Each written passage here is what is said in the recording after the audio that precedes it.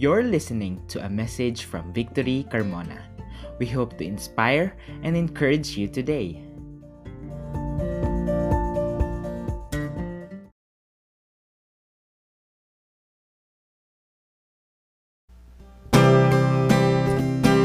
Good day, church. Today is a great opportunity for us to come together and worship the Lord and exalt His name for who He is and for everything that He has done.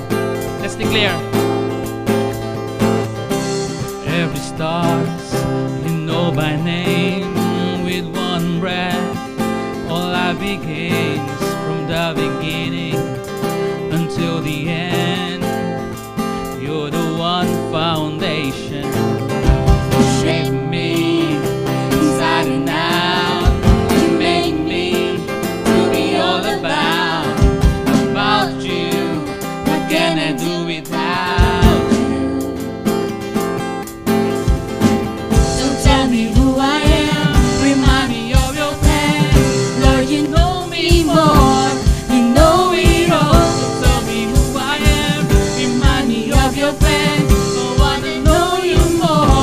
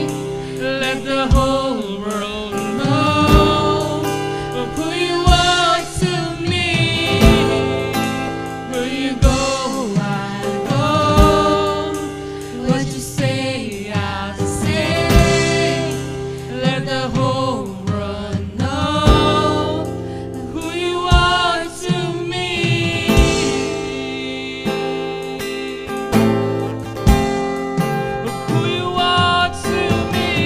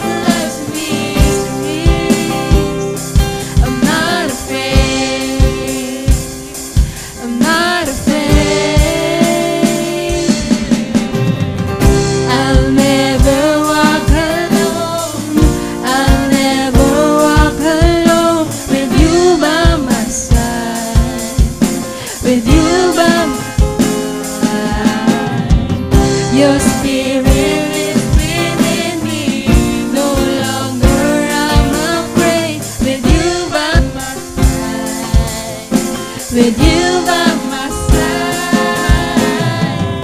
I'll never walk alone. I'll never walk alone with you by my side. With you by my side.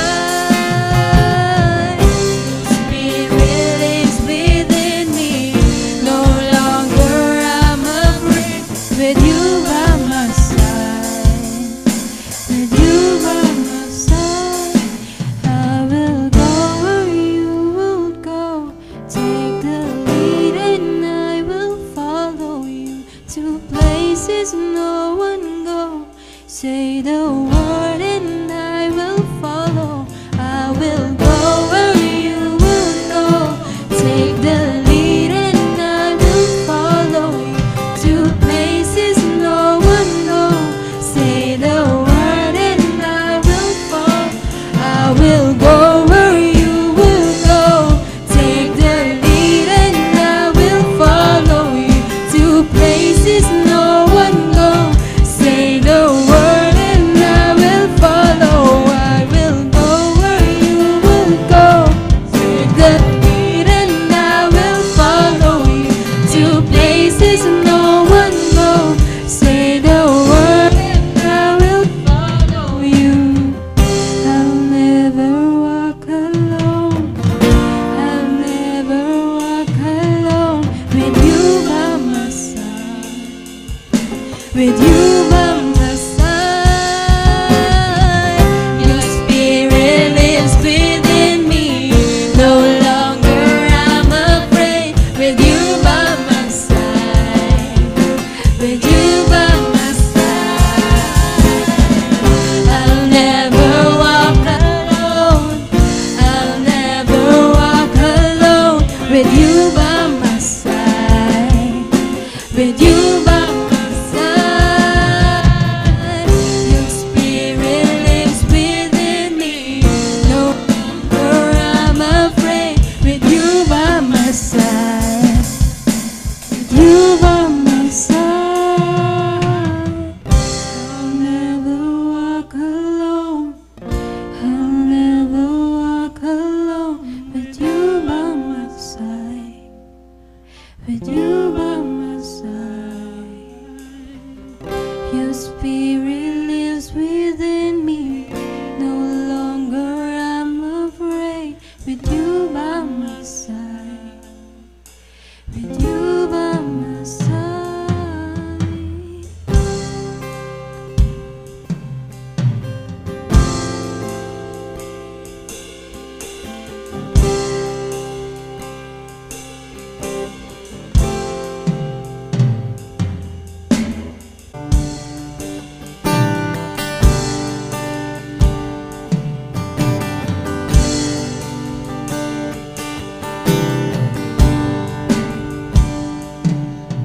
Your presence, armies fall, and in my weakness, you are strong.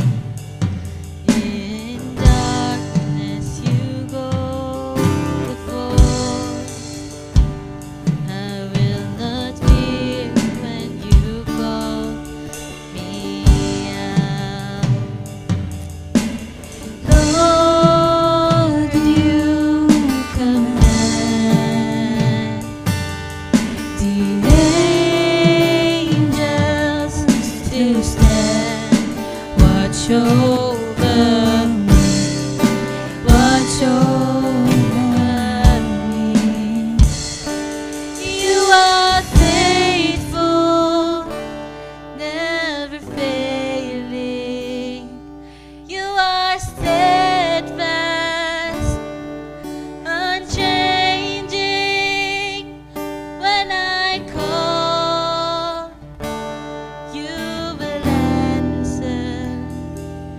Oh my God, in whom I trust.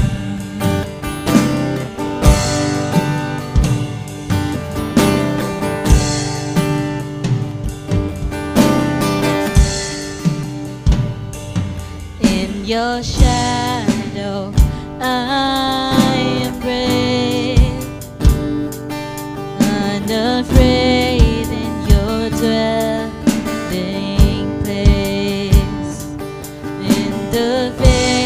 of my enemies.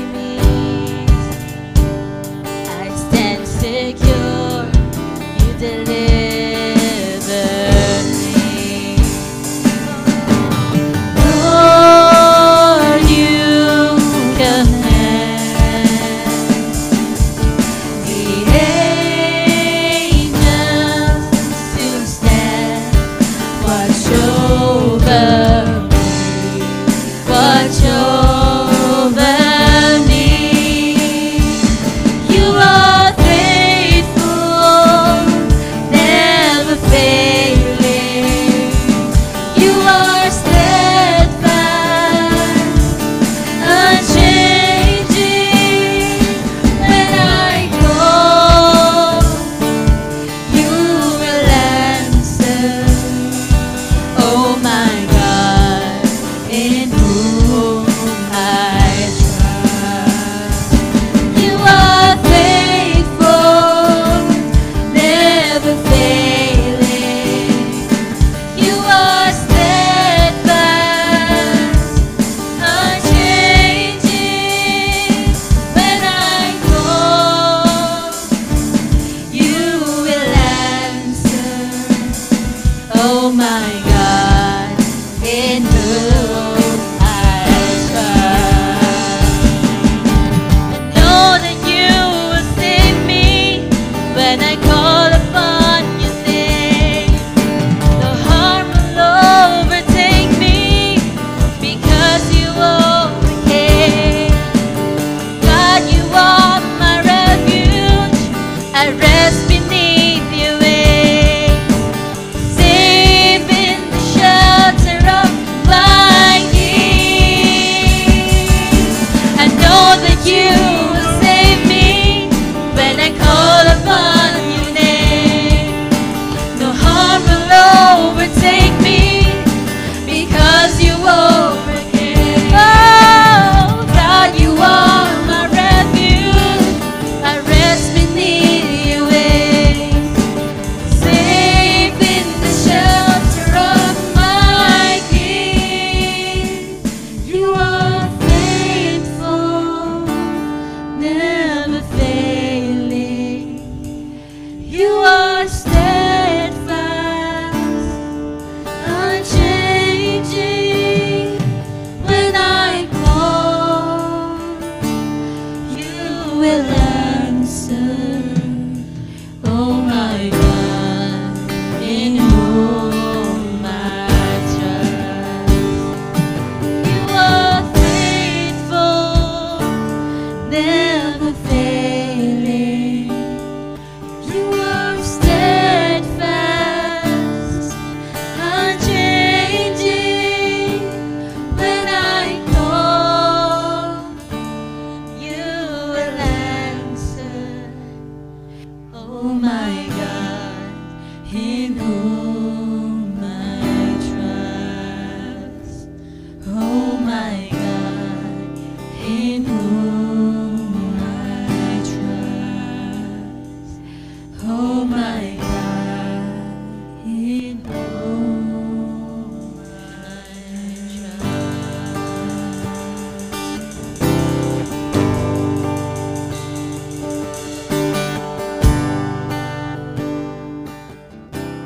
Lord, thank you for your reminder to us today, God. Thank you for reminding us, Lord, that you have always been faithful, God. That you are always steadfast in our lives, oh God. You're actually the constant thing that remains in our lives, oh God. Thank you for reminding us, Lord, that during this time, Lord, I know a lot of things are shaking us, oh God. Bawat isa sa amin, Lord, meron kaming mga kanya-kanyang trials, meron kaming mga kanya-kanyang challenges, oh God. But even through all of that, you are still with us, oh God. You have been faithful to your covenant that you will be with us to the ends of the earth. Thank you, Lord. Thank you for your promise.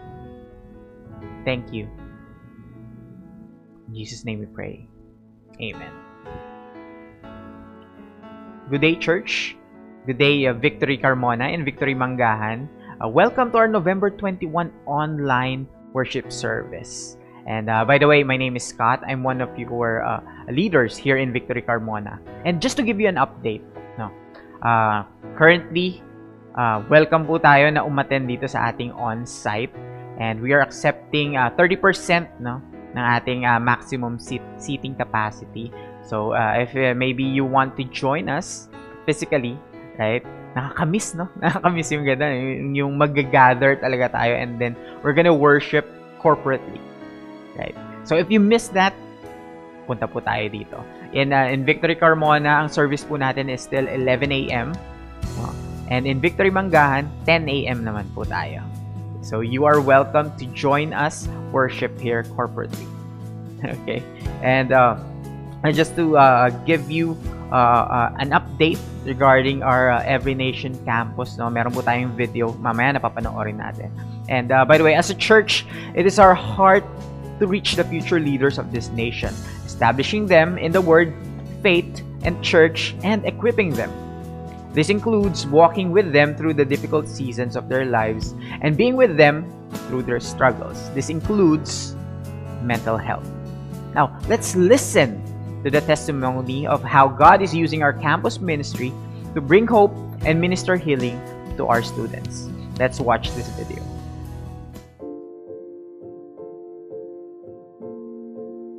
As a church, we want to extend God's grace and comfort to those in need, believing and declaring that ultimately, God will meet them in their situation. For ENC specifically, one way we've been doing this for our students across the nation is through the different mental health talks and webinars that highlight the importance of having a healthy well-being rooted in our relationship with Jesus Christ. But more importantly, we are a spiritual family for our students who continue to point them to the love and hope we have in Jesus. A day in the life of Sid back then would have looked something like waking up, going to school, going home, no meaning. There came a point in my life where I reached my lowest low, which was the death of my father. In between those moments, there were feelings of emptiness, loneliness. I had to go to a doctor, a psychiatrist actually, and got myself diagnosed with bipolar 1 disorder. That just meant that I would have these extreme low points and extreme high points in my life. In that particular season of my life, I was at my extreme lowest. I was lost and afraid, and I didn't know what to do until I asked God, why was this happening to me? He said, son, I'm here for you. I will be here with you every step of the way. In that moment, I felt that as much as I have lost my earthly father, I was walking with my heavenly Father. After that encounter with God, nagbago po yung pananaw ko na limitado. Limitado dati sa darkness na nakikita ko sa buhay ko. It was now limitless. Nothing beats prayer matched with action. Nothing beats unceasing time with God. You know what I really love about the support I got with my Ian campus family was, despite knowing the darkness that I'm in, they were there always, even when it seemed like they weren't. There was even a point in time that one of the campus missionaries reached out to my parents and talked to them, check up on me, and I really appreciate that. They were still always there, ready to shed light, ready to be there, ready to be a shoulder to lean on, shoulder to cry on, talking to my friends and making sure that I was okay. Thank you to all the campus missionaries. Thank you for all the church friends that I have. My ENC Katipunan family, thank you for showering me with support, love, knowledge, wisdom, guidance, patience, and strength during the times of struggle that I've had over the years. While healing may not always come overnight, we know that because Jesus is with us and our students like Sid, we have hope and peace that cannot be shaken. I've met with Sid and other students like him personally, and while it pains us to see what they're going through, it also is a great chance, an opportunity for them to see the glory of God, the faithfulness of God, even in these dark times. And it excites us to think about what kind of character, purpose, and future He's shaping for them by allowing them to experience Him in such a way even at this young age. Thank you for helping us become God's hands and feet, preparing students to fulfill their purpose in Him.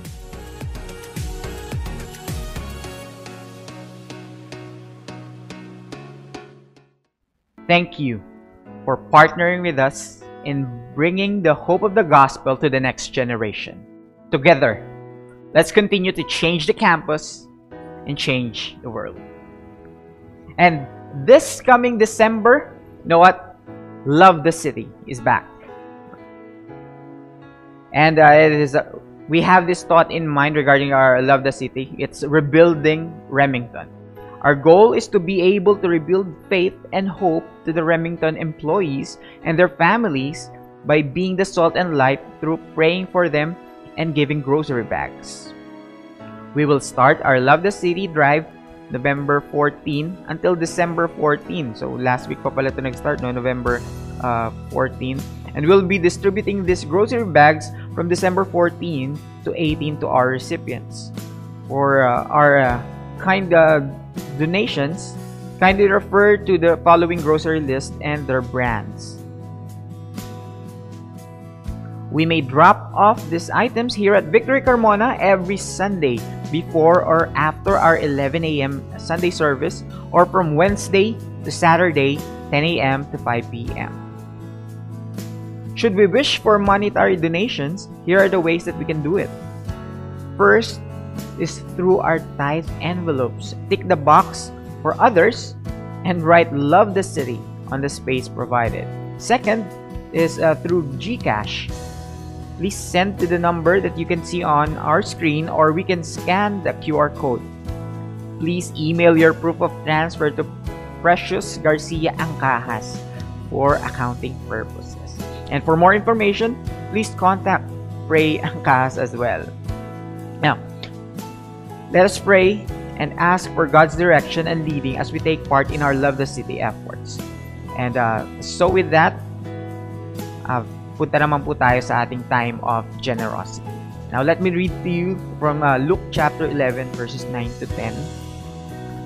And I tell you, this is Jesus Christ speaking here. And I tell you, ask and it will be given to you. Seek and you will find. Knock and it will be open to you. For everyone who asks receives, and the one who seeks finds, and to the one who knocks it will be open. Let us pray.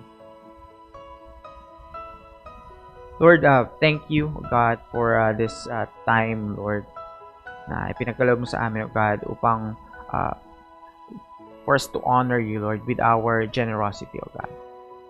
I pray, O Lord, that you would continue to bless us. And thank you, Lord, for reminding us that we could always come to the Father for whatever need we may have. All we need to do is to ask. All we need to do is to seek. All we need to do is to knock. Lord, thank you for this beautiful reminder, Lord. And as we give our tithes and our offerings, oh God, may you continue to remind us these things, oh Lord, na hindi naman kami nawawalan, God. You have been faithful in the past, you are faithful now, and you will continue to be faithful in the future. Thank you, Lord. Accept our offerings. In Jesus' name we pray. Amen. Now, in the next slides, we'll find information and instructions on how we can give online. Feel free to reach out through the contact details for more information. Thank you, and God bless your generosity.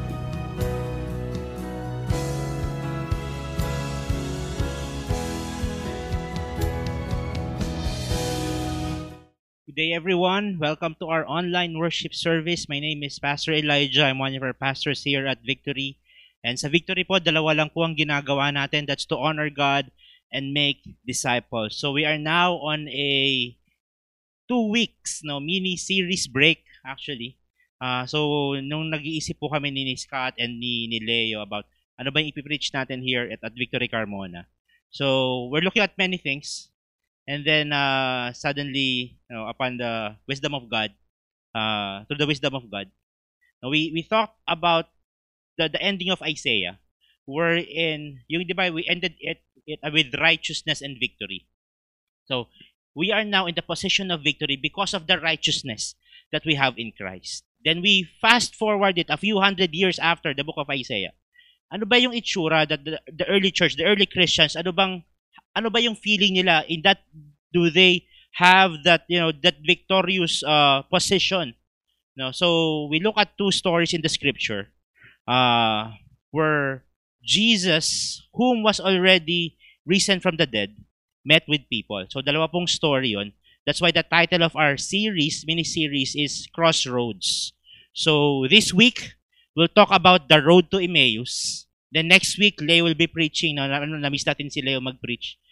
Leo will preach about road to Damascus. So dalawa po yun. Dalawang tao yung na-meet ni Christ. Road to Emmaus, then the road to Damascus. So yun yung title ng series natin, Crossroads. Kasi yun nga, napansin namin, na ano ba yung application nung righteousness and victory na meron tayo dapat in Christ, and does it reflect our lives? Now we look into the scripture. Sabi ko nga, like ko sinasabi to, that the best teacher is actually the experience of others. And lo and behold, we have the Bible, we have the scripture written for us to look into, and maraming tao dyan na mapapansin natin, makikita natin, mababasa natin na, diba, they were in faith. Abraham, Joseph, David, diba? However, they are flawed. They're flawed human beings as well. So it's just a highlight of who we are as mankind and who God is as a covenant-keeping God. So yung first week nga natin, we'll talk about today, the road to Emmaus. So maganda pong story to, one of my favorite stories in the scripture. No, we'll seldom preach this one kasi mahirap po mag-preach ng isang story sa scripture. Kasi hindi mo pwedeng i-overextend yung meaning ng so we need to look into the scripture, then ano ba ibig sabihin. So yun po yung gagawin natin today. So join me as we read Luke chapter 24. So ito po yung last chapter of Luke 24, 13 to 35. So the Gospel of Luke chapter 24, 13 to 35. So if you have your Bibles with you, open it with me or swipe it with me. Let me read verse 13. Ang sabi po dito, that very day, two of them were going to a village named Emmaus, about 7 miles from Jerusalem. And they were talking with each other about all these things that had happened. While they were talking and discussing together, Jesus himself drew near and went with them. But their eyes were kept from recognizing him, and he said to them, what is this conversation that you are holding with each other as you walk? And they stood still, looking sad. Then one of them, named Cleopas, answered him, are you the only visitor to Jerusalem who does not know the things that have happened there in these days? And he said to them, what things?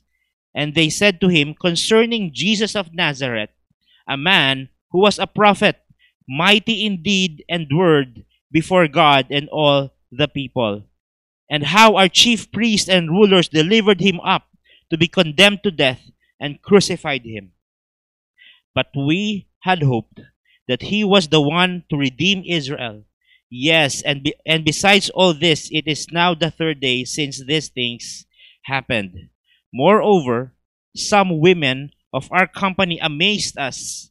They were at the tomb early in the morning, and when they did not find his body, they came back saying that they have been seeing a vision of angels who said that he was alive. Some of those who were with us went to the tomb and found it just as the women had said, but they did not see. And he said to them, O foolish ones, and slow of heart to believe all that the prophets have spoken. Was it necessary that the Christ should suffer these things and enter into his glory? And beginning with Moses and all the prophets, he interpreted to them all the scriptures, the things concerning himself. So they drew near to the village to which they were going. He acted as if he were going farther. But they urged him strongly, saying, "Stay with us, for it was toward evening, and the day is now far spent." And he went in to stay with them. When he was at table with them, he took the bread and blessed and broke it and gave it to them. And their eyes were opened, and they recognized that he vanished from their sight. They said to each other, "Did not our hearts burn within us while he talked to us on the road, while he opened us the scriptures?" And they rose at the same hour and returned to Jerusalem. And they found the 11, and those who were with them gathered together, saying, "The Lord has risen indeed, and has appeared to Simon."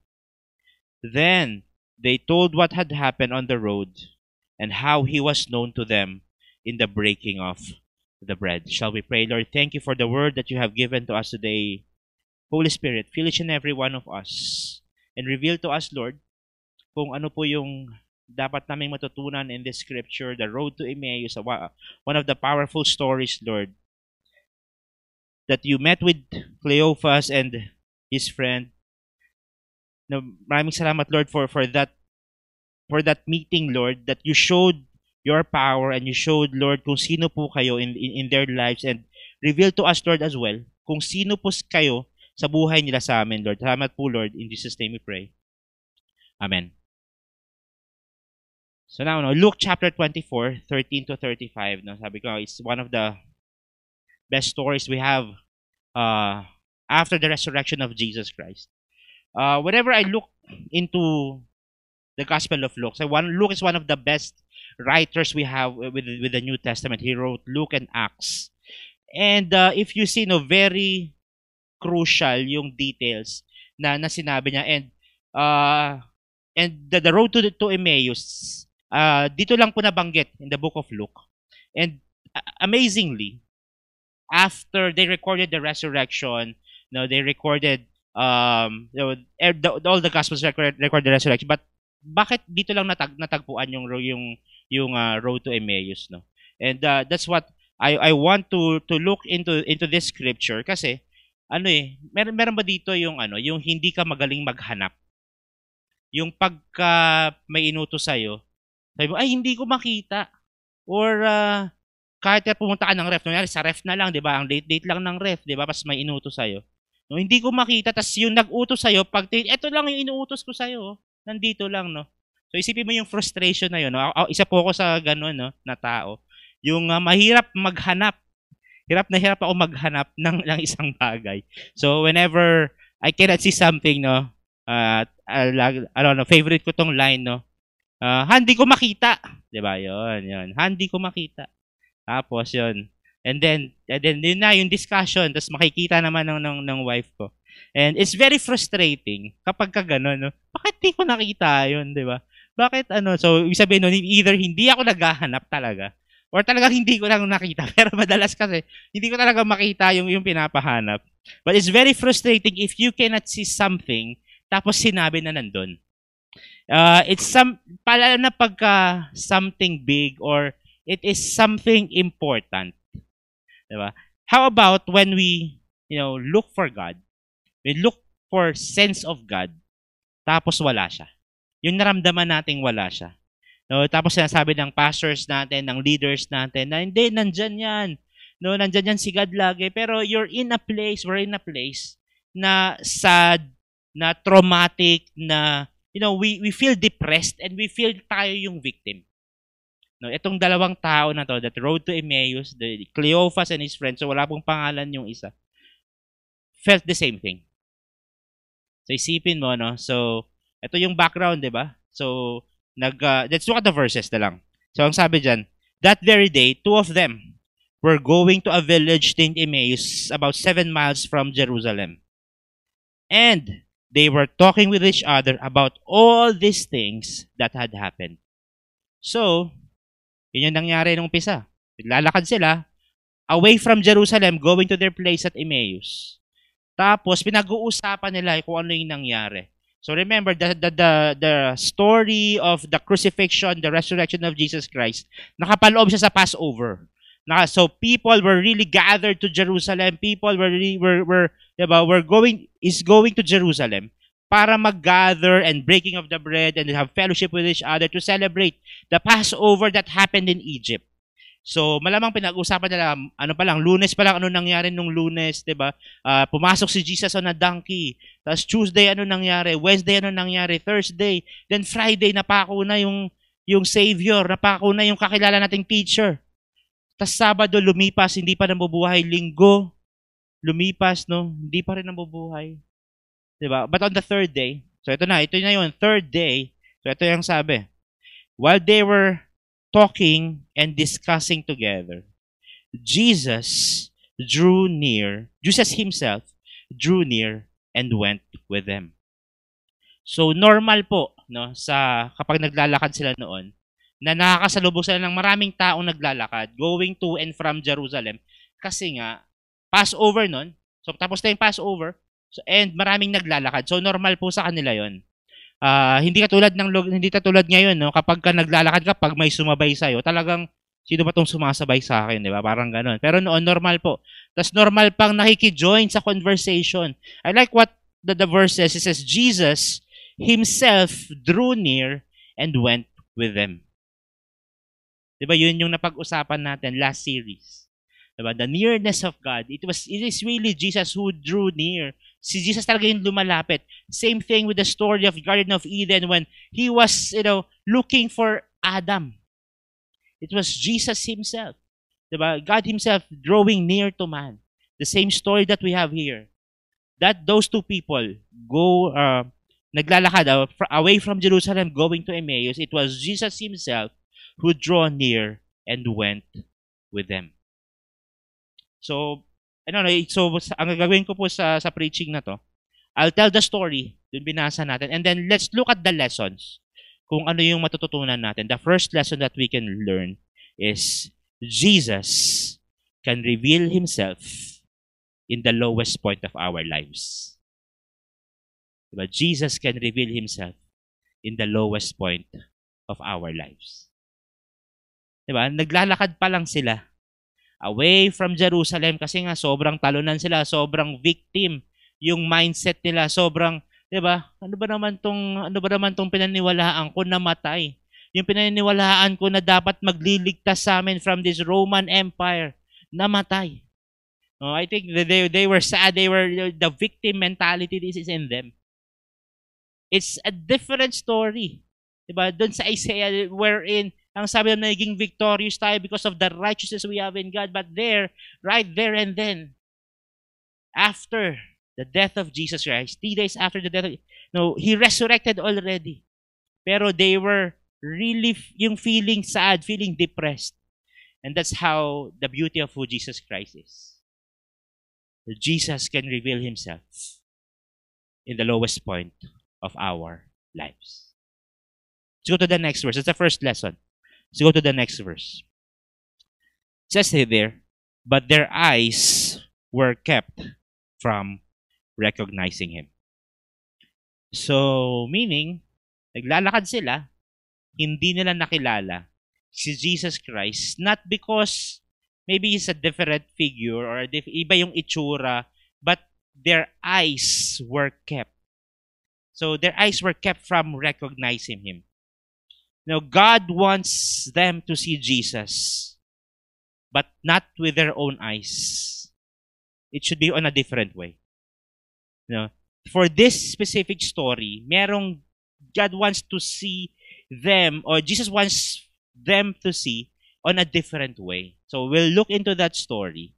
Pero in our lives, pag tinignan natin yung buhay natin, there were really times na we're really sad, we're really depressed, we're really, down because of what happened in our lives. Tapos, alam naman natin nandyan si God. Alam naman natin na God is near to us and yet we cannot feel Him. And yet, Lord, nasan ka ba? Tinatanong natin, Lord, nasan ka ba? One of those reasons maybe it's because God is keeping our eyes to see Him. Kasi may tinuturong lesson lagi si God. Laging may tinuturong objective si God. Laging merong, hinuhugot sa puso natin kung sino ba si God nakakilala. Sino ba yung God nakakilala natin? Then in the next verse, it says this. And he said to them, nagsalita na si Jesus, "What is this conversation that you are holding with each other as you walk?"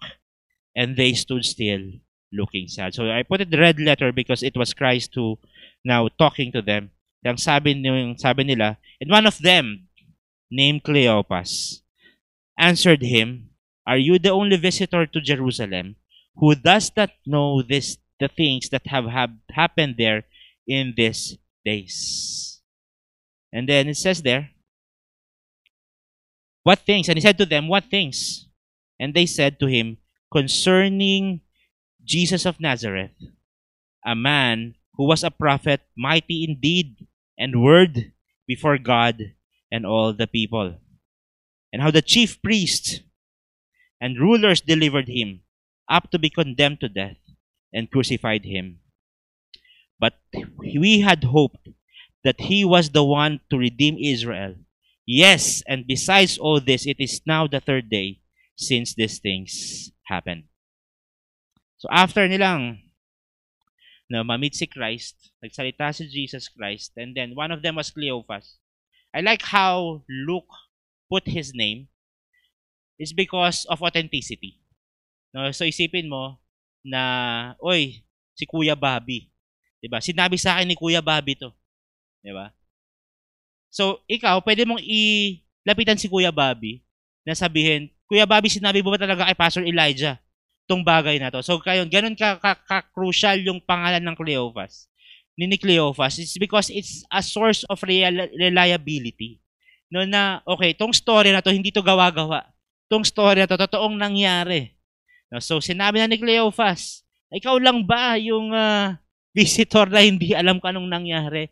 The past 3 days has been very sad. The past 3 days has been very depressing to each and every one of us. We had a hope that the Messiah, Jesus Christ, would free us from the Roman Empire, and then pinatay siya.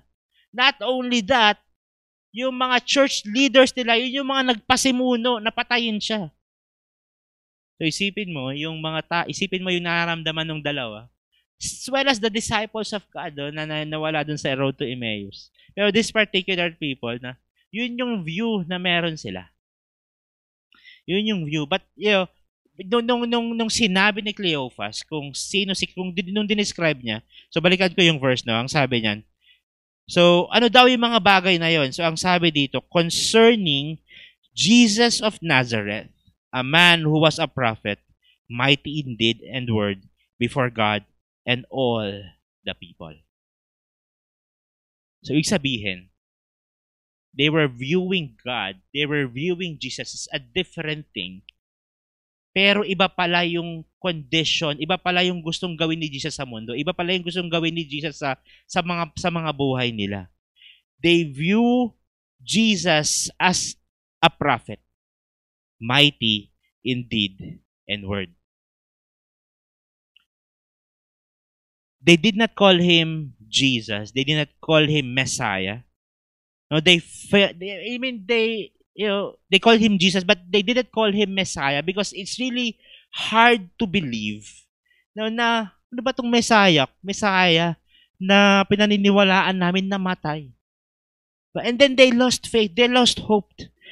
No, it's a different Messiah. Like the prophet siguro na sinisip na, siguro katulad to ni Moses o ni Abraham or ni David na dumating, namatay, tas hindi naman nabuhay, na dumating, namatay. Yung mga prophets, Jeremiah, like Isaiah, Ezekiel, naman namatay.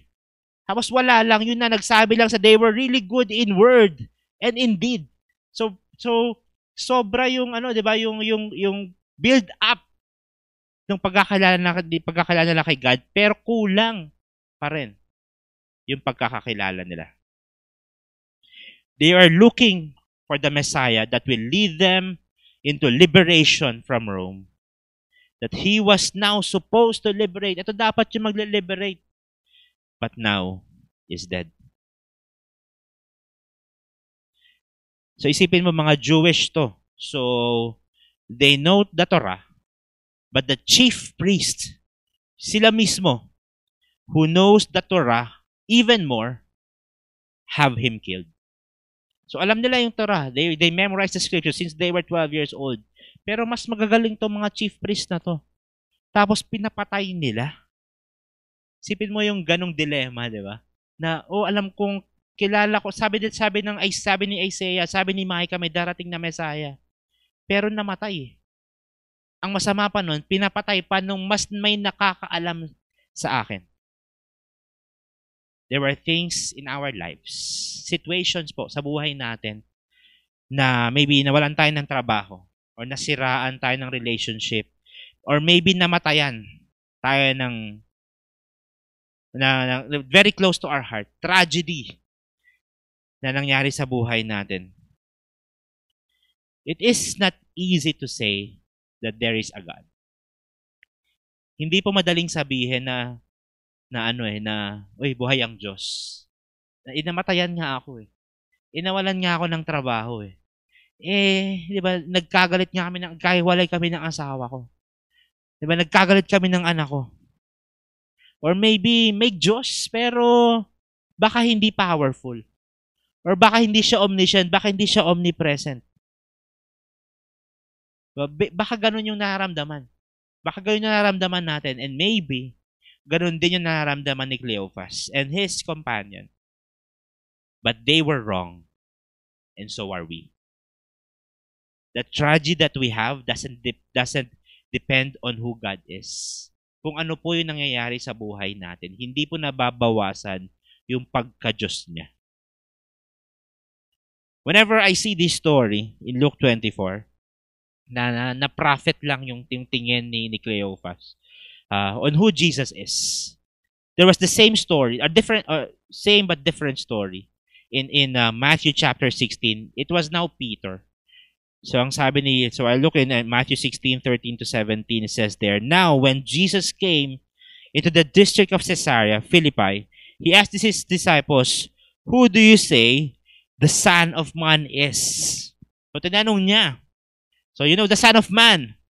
That is written in Daniel. Sa tingin mo, sino ba siya? Then the disciples answered and sabi niya, and they said, "Some say John the Baptist, others say Elijah, others say Jeremiah or one of the prophets." So sabi ng mga disciples, sabi nung iba, ikaw daw si Elijah.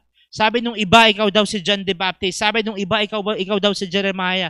Or sabi ng iba, isa ka lang propeta. And then Jesus now made a personal question. He said to them, "But who do you say?" Ikaw, na disipulo ko, sino ako sa'yo?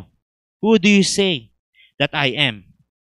And this is the answer of Simon Peter. You are Christ, the Son of the living God. Yun na yung presupposition ni Peter. Yung predisposition niya, yun na yun. You are the Christ, the Son of the living God. And then Jesus answered this and said, Jesus answered him, "Blessed are you, Simon Bar-Jonah, for flesh and blood has not revealed this to you, but my Father who is in heaven." Ang galing ng pagkakasabi ni Christ. Because ang sabi niya, nung nakilala mo ko, that I am the Christ, the Son of the living God, it is not flesh. It's not you who revealed that. Hindi po yung victory group leader natin, hindi po yung pastor natin, hindi po yung kapitbahay natin, yung tatay natin na magaling magbasa ng Bible, hindi po yun yung nag-reveal sa kanya. It is my Father, the Father of Christ, who is in heaven. Now let me ask this question to you. Who is Jesus to you? Folks, our predisposition always follow our actions. So kung ano po yung paniniwala natin, kung sino si God sa buhay natin, ganun din tayo mag-act sa mga desisyon ng buhay natin. If we think that Christ is just a prophet, then ganun din tayo mag-act. If you think that Christ is just like an ATM machine, then ganun din tayo mag-act. If you think that Christ is just giving us blessings after blessings after blessings, then ganun din tayo mag-act. If we think Jesus Christ just died and then never rose again, then ganoon din tayo mag-act. But if we think that Jesus Christ is the Son of God who died, buried, and resurrected on the third day, then we act like Christians. We act with people that is full of hope. Act people is full of love and full of grace. And then, yun nga yung us being the light and us being the salt of the earth. That is because it is not our light, but because of the light of Christ that is in us. Let's go back to our story. Ito ba yung malupit dyan? Sabi niya, moreover, some women of our company amazed us. So, they were at the tomb early in the morning. And when they did not find his body, they came back saying that they had seen a vision of angels who said that he was alive.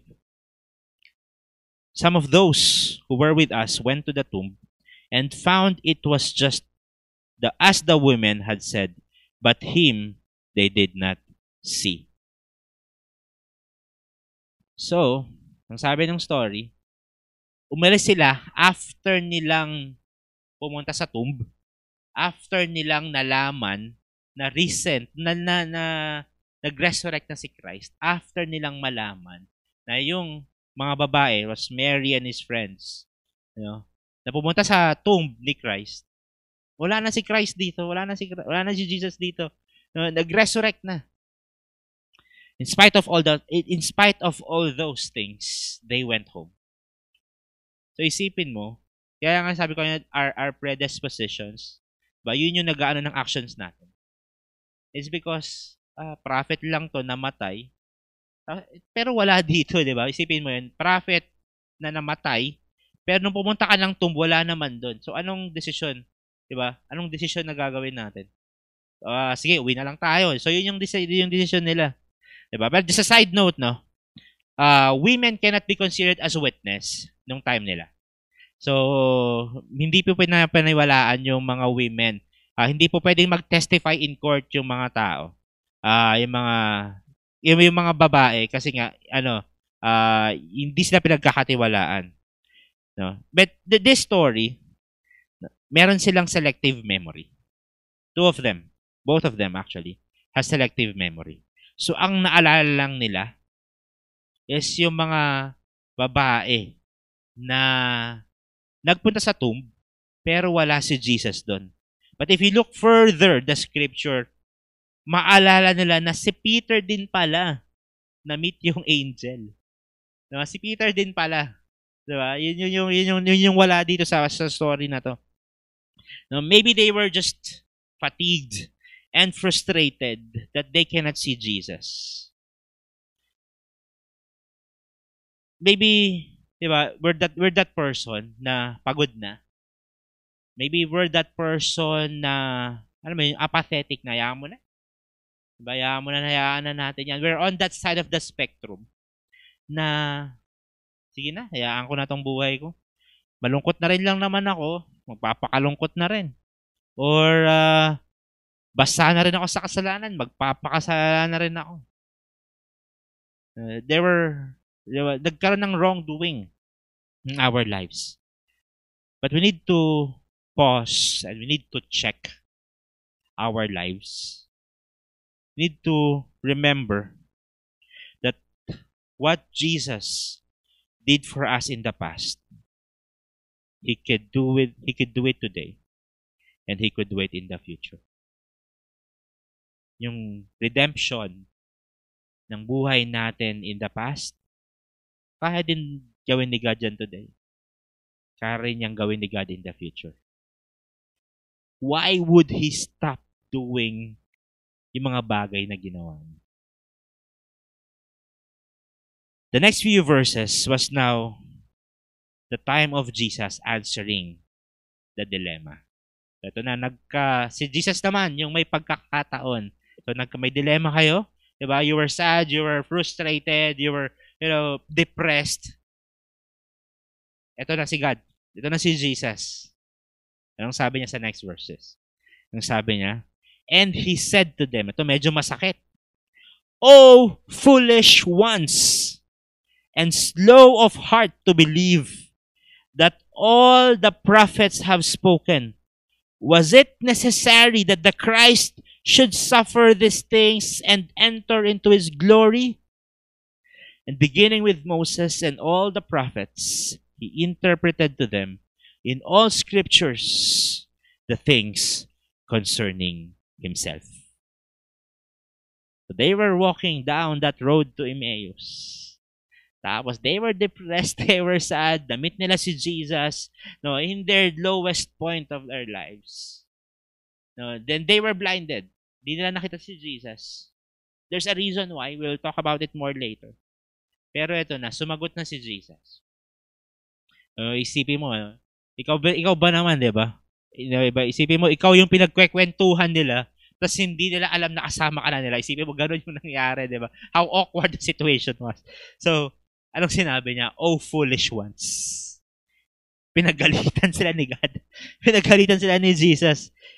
Jesus scolded them for not believing, for not having the hope that should be in them.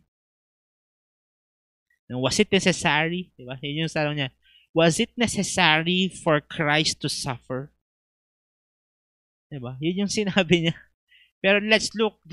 It's more than doon sa sinabi niya actually ni Jesus. Anong ginawa niya? What did Jesus do? Jesus points them to the Tanakh. Ano yung Tanakh? The Torah, the Nevi'im, and the Ketuvim. The Torah, the five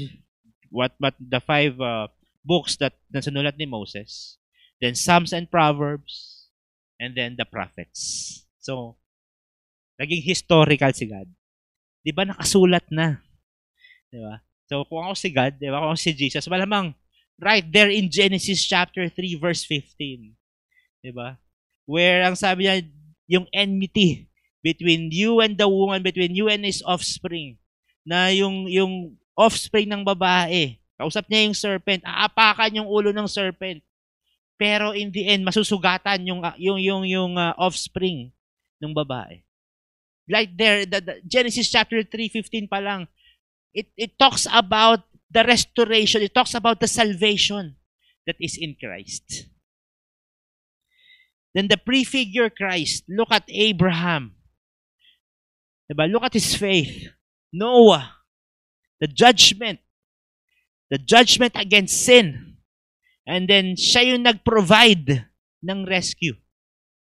The sacrificial sheep, diba? The perfect sacrifice that needs to happen. And then David, the imperfect king, prefigures Christ, the perfect king. So, ibig sabihin pala, all those stories that is in the Old Testament, all those stories points to the resurrected Christ. Now, ano yung lesson? Diba? Ano yung lesson? No? Ano yung lesson dito? That the underlying story of the Bible is the saving grace of Jesus Christ. Let me repeat that. The underlying story of the Bible is the saving grace of Jesus Christ. Isipin mo, no, binulatlat ni God yung scripture. Diba? It talks about Moses. It talks about the prophets. It talked about, maybe he opened Psalms 22. Diba? The scroll of Psalms 22. Diba? Kinote niya malamang, my God, why hast thou forsaken me? Diba? Sinabi niya yun sa cross. Diba? Then in Isaiah chapter 53, malamang kinote niya rin ni Lord yung Isaiah 53 that you were pierced for our transgression, you were crushed for our iniquities. That Jesus is the fulfillment of the scriptures. Upon Him. Diba? Upon Him. Yun yung beauty of who Jesus Christ is. That He is the underlying story. The underlying story of the Bible is the saving grace of Jesus Christ. So just a side note, no? So whenever we read the scriptures, whenever we look at the story of David and Goliath, Hindi po tayo yung David doon. Hindi po tayo yung tumalo kay Goliath. Tayo yung mga Israelite na takot lumaban. Whenever we look at Daniel, the story of Daniel, hindi po tayo yung Daniel doon. Whenever we look at Shadrach, Meshach, and Abednego, hindi po tayo yun. It was the story of it is the redemptive story of Jesus Christ. Minsan pagka tumitingin tayo ng scripture, ano kaya matututunan? Ano kaya yung para sa akin dito? No. That's not the story of the scripture. The story of the scripture is about the grace, the saving grace of Jesus Christ. Whenever we open the Bible, whenever we opened it, tingnan mo ano ba dito yung fallen condition na ina-arrest ng scripture? Ano ba dito yung salvation story that arrests that fallen condition?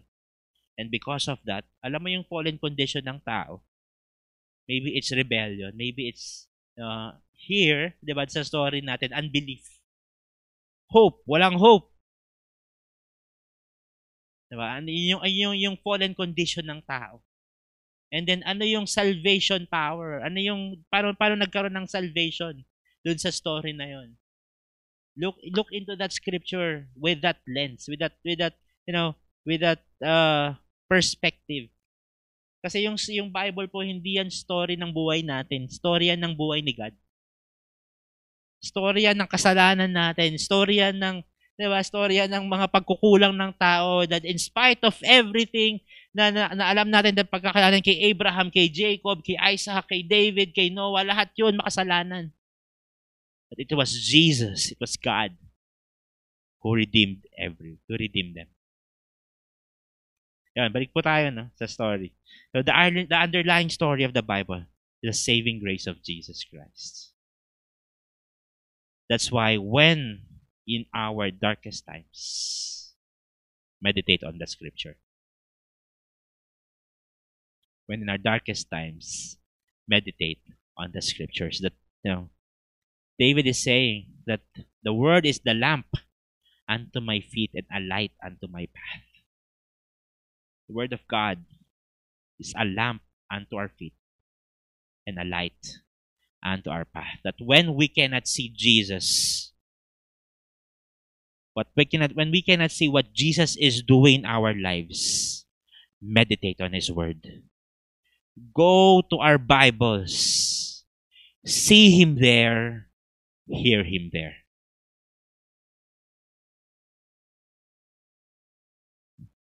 Minsan kasi kapag nagkakaroon talaga tayo ng problema, nagkakaroon tayo ng difficulties, anxieties in our lives, depression in our lives, brokenness. Alam mo yun, yung napakahirap lumapit kay God. Pero wala naman tayong ibang malalapitan Wala naman tayong ibang mapupuntahan kundi si God Anong gagawin natin? Mas magpapakalayo tayo sa Kanya. Ano yung gagawin natin? Mas magpapakalayo tayo sa gusto niyang ipagawa sa atin. Hindi. That's why we need to look on that fallen condition of man. We need to look on that saving grace of God. And once we understand that, we can go to God in repentance. We can go to God out of the humility na meron tayo. In humility na meron tayo. Kasi hindi natin kayang iligtas yung sarili natin. Hindi natin kayang patawarin yung mga kasalanan na ginawa natin. Si God lang po makakagawa. Sabi ng next verse, ang sabi dito,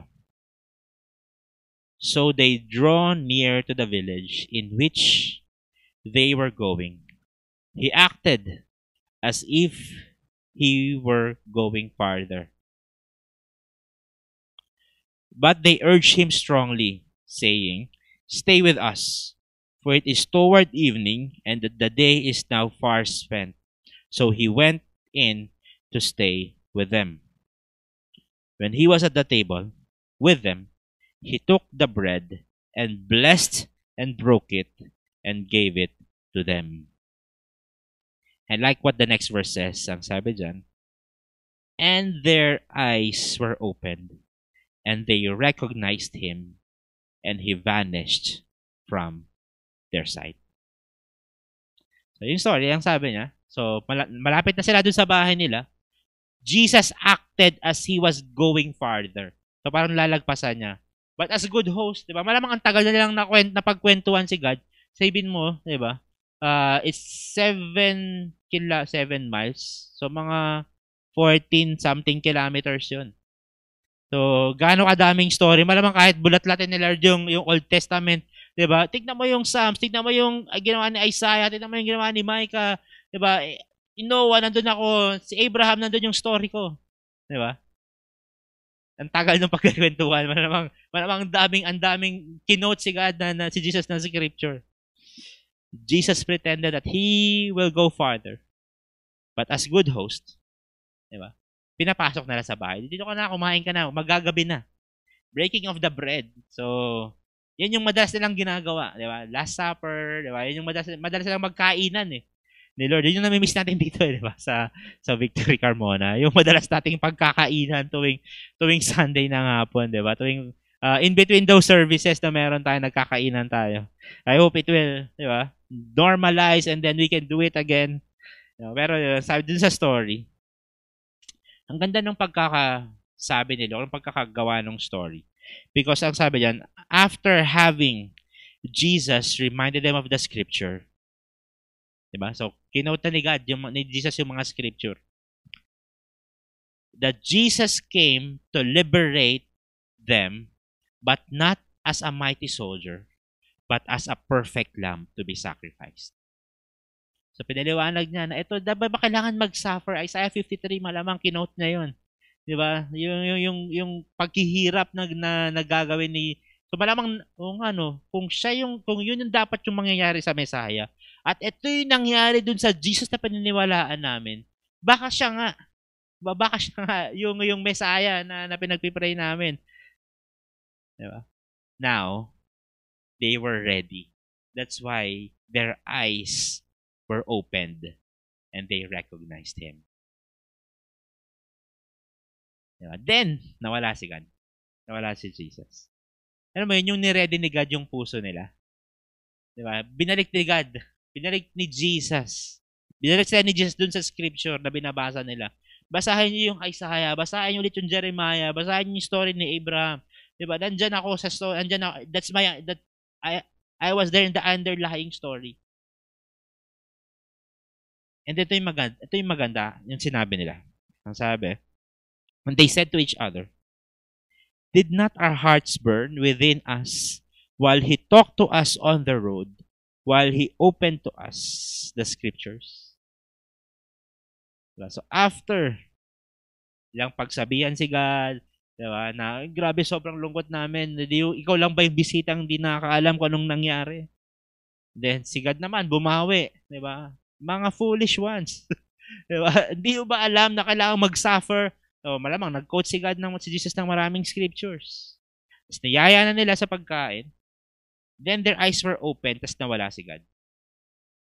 And then, ito nga yung nangyari, diba? Did not our hearts burn within us while he talked to us on the road? So sabi niya, bakit ganun? Diba? Hindi ba naglagablab yung puso namin? Diba? But the beauty is, bakit ganun yung ginawa ni Christ? If you look on the story, bakit ganun? Bakit kailangan niyang mag-quote sa scripture? Kasi, ang pinakamadaling nangyari dapat doon, nung nagkakatalo na si Cleophas, diba? Sobrang lungkot na nila. Tapos tinanong na ni Cleophas, hindi ba alam na namatay? Diba? Yung Jesus na Messiah namatay, diba? Bakit hindi niya lang, ako si Jesus? Tapos na yung story.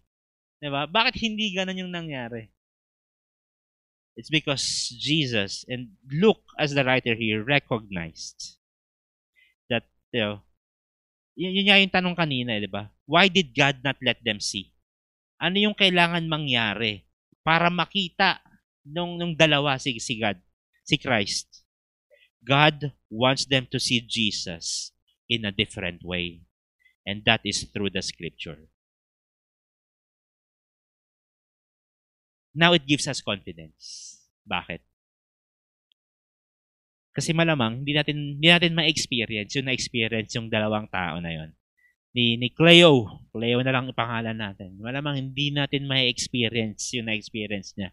Kasi pag bumaba ulit si Jesus dito, lumakad ulit sa lupa, He will not be the Messiah anymore. He will be the judge. That's why the beauty of Jesus, now look writing it, quoting the scriptures, that means we can see Jesus. The story of Jesus is in our Bibles. Na, alam mo yun, gets na nila. Na the more we understand God's Word, the more our hearts will burn for God. Gets na nila. Di ba? Kailangan kong ma-meet that crossroad, di ba? Yun nga yung title ng series na Crossroad. Na-meet nila si Christ on that crossroad. Pero may ibang structure na ginamit si God para maintindihan ng tao. Para maintindihan ng dalawa. The first one, in this week, it's the scripture of God.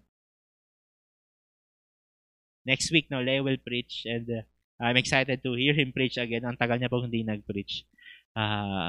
So, abangan niyo po kung bakit hindi siya nag-preach no, next week. Malamang may story din siyang sasabihin. Pero itong story na to, di ba?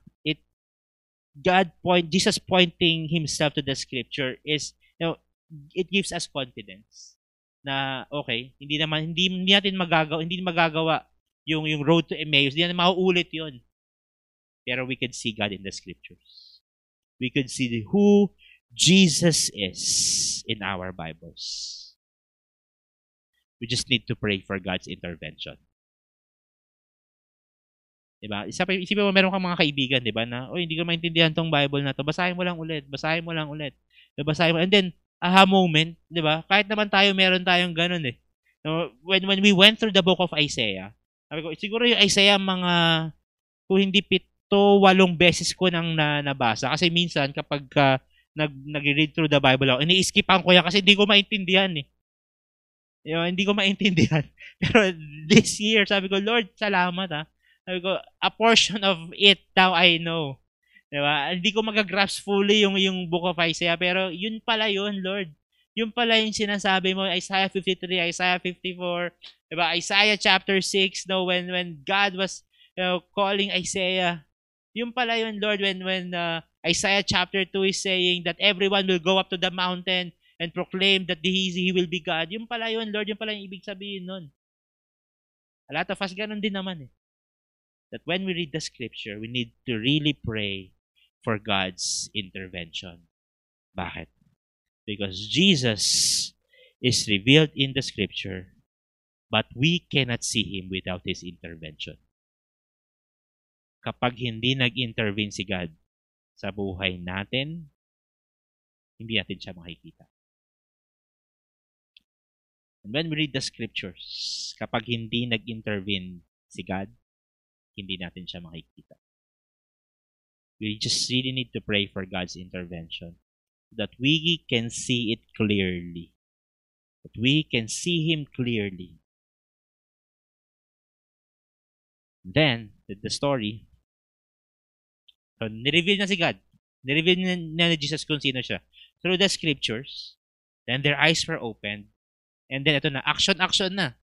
So, hindi lang sila, okay, si Jesus pala yun, di ba? Tapos umupo pa rin sila, sige, kain pa rin tayo. Hindi. Anong nangyari? And they rose that same hour and returned to Jerusalem.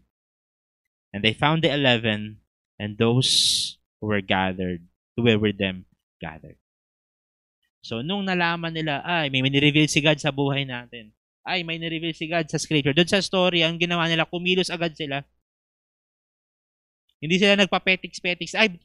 Bukas na lang tayo pumunta ng Jerusalem, hindi. Malamang hindi nila tinapos yung pagkain nila eh. Diba? Tumayo na agad yun malamang. The same day, the same hour. Diba? Pumunta na agad sila ng Jerusalem. And then ganoon din dapat tayo. Once na may nireveal si God sa buhay natin, nagawin mo na to. Through the scripture, by reading of the scripture, diba? Through the fellowship of believers, may nireveal si God. If God says us to stop, then we stop. If God says to wait, we wait. But if God says we go, then we go.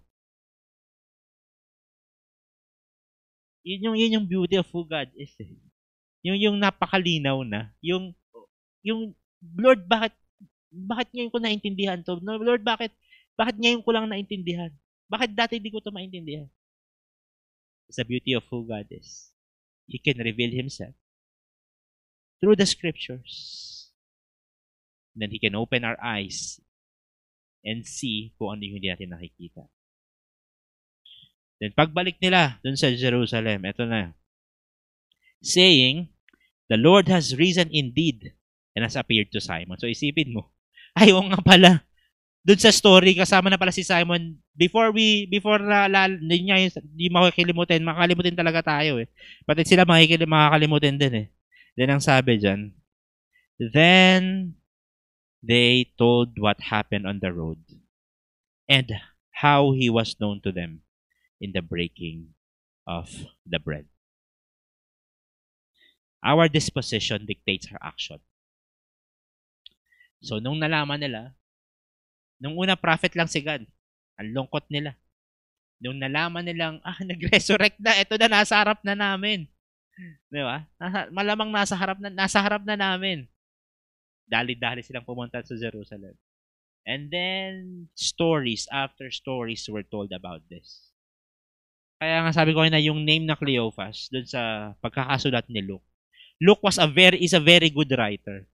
Malamang, first account ni Cleophas, yung kwento ni Cleophas to kay Luke. Ano bang nangyari sa road to Emmaus? Malamang ganun yung nangyari kasi kaya nilang i-verify kay Cleophas. Kwento mo ba to kay Luke? Diba? Malamang ganun ang nangyari dyan eh. That's why very important yung name na yon. And then ang sabi dyan, then they told what had happened on the road.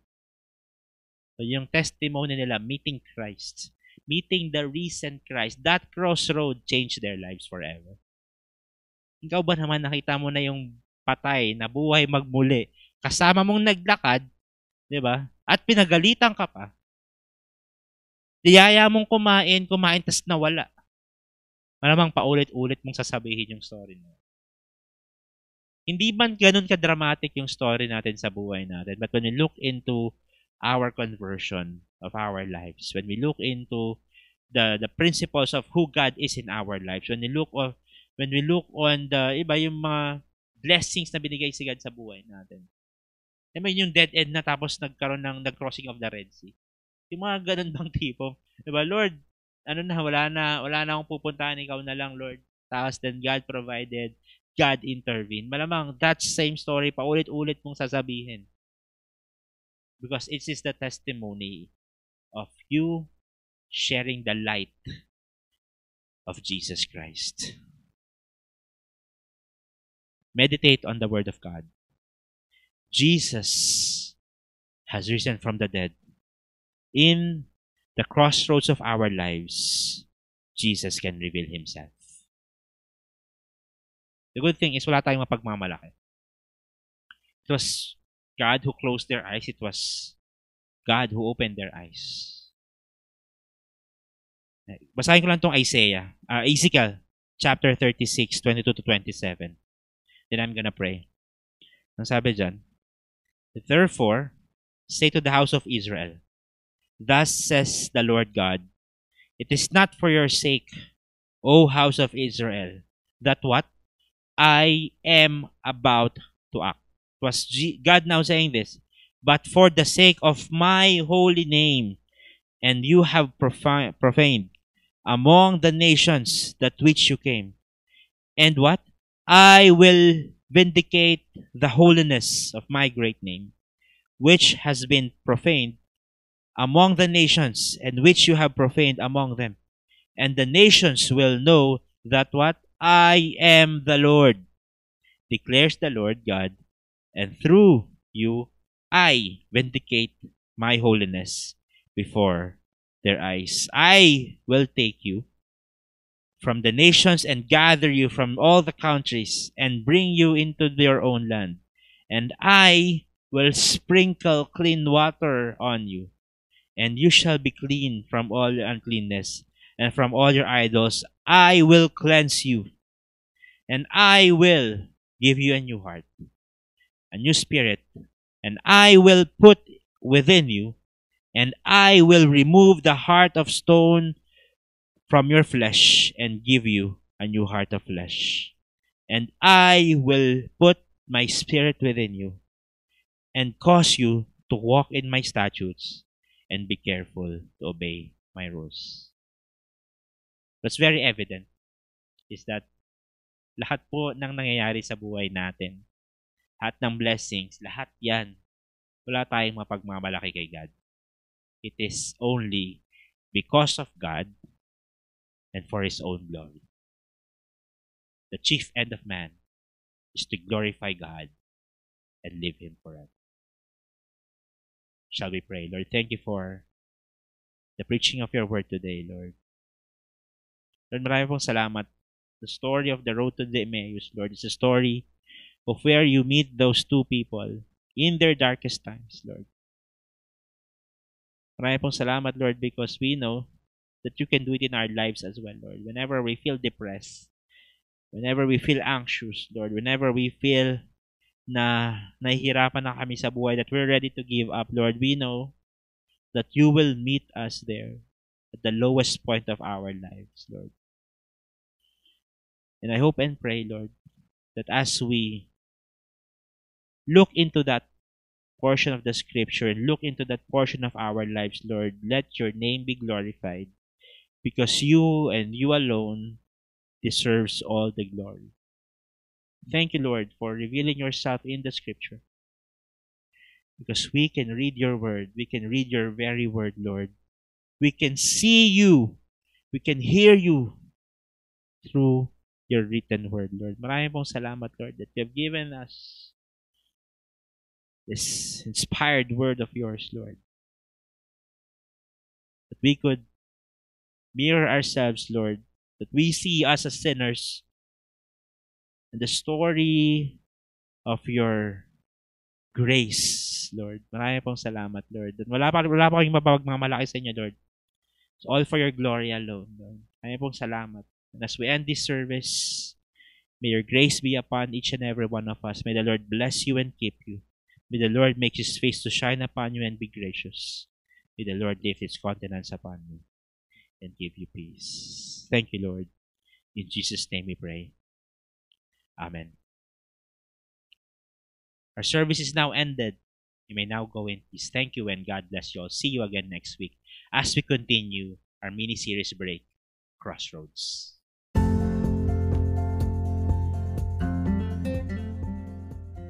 Thank you for listening. We hope you were encouraged by the message today.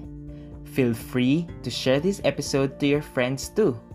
Subscribe and follow us on Facebook and YouTube for videos and updates. For more information about our church, visit Victory Carmona Facebook page.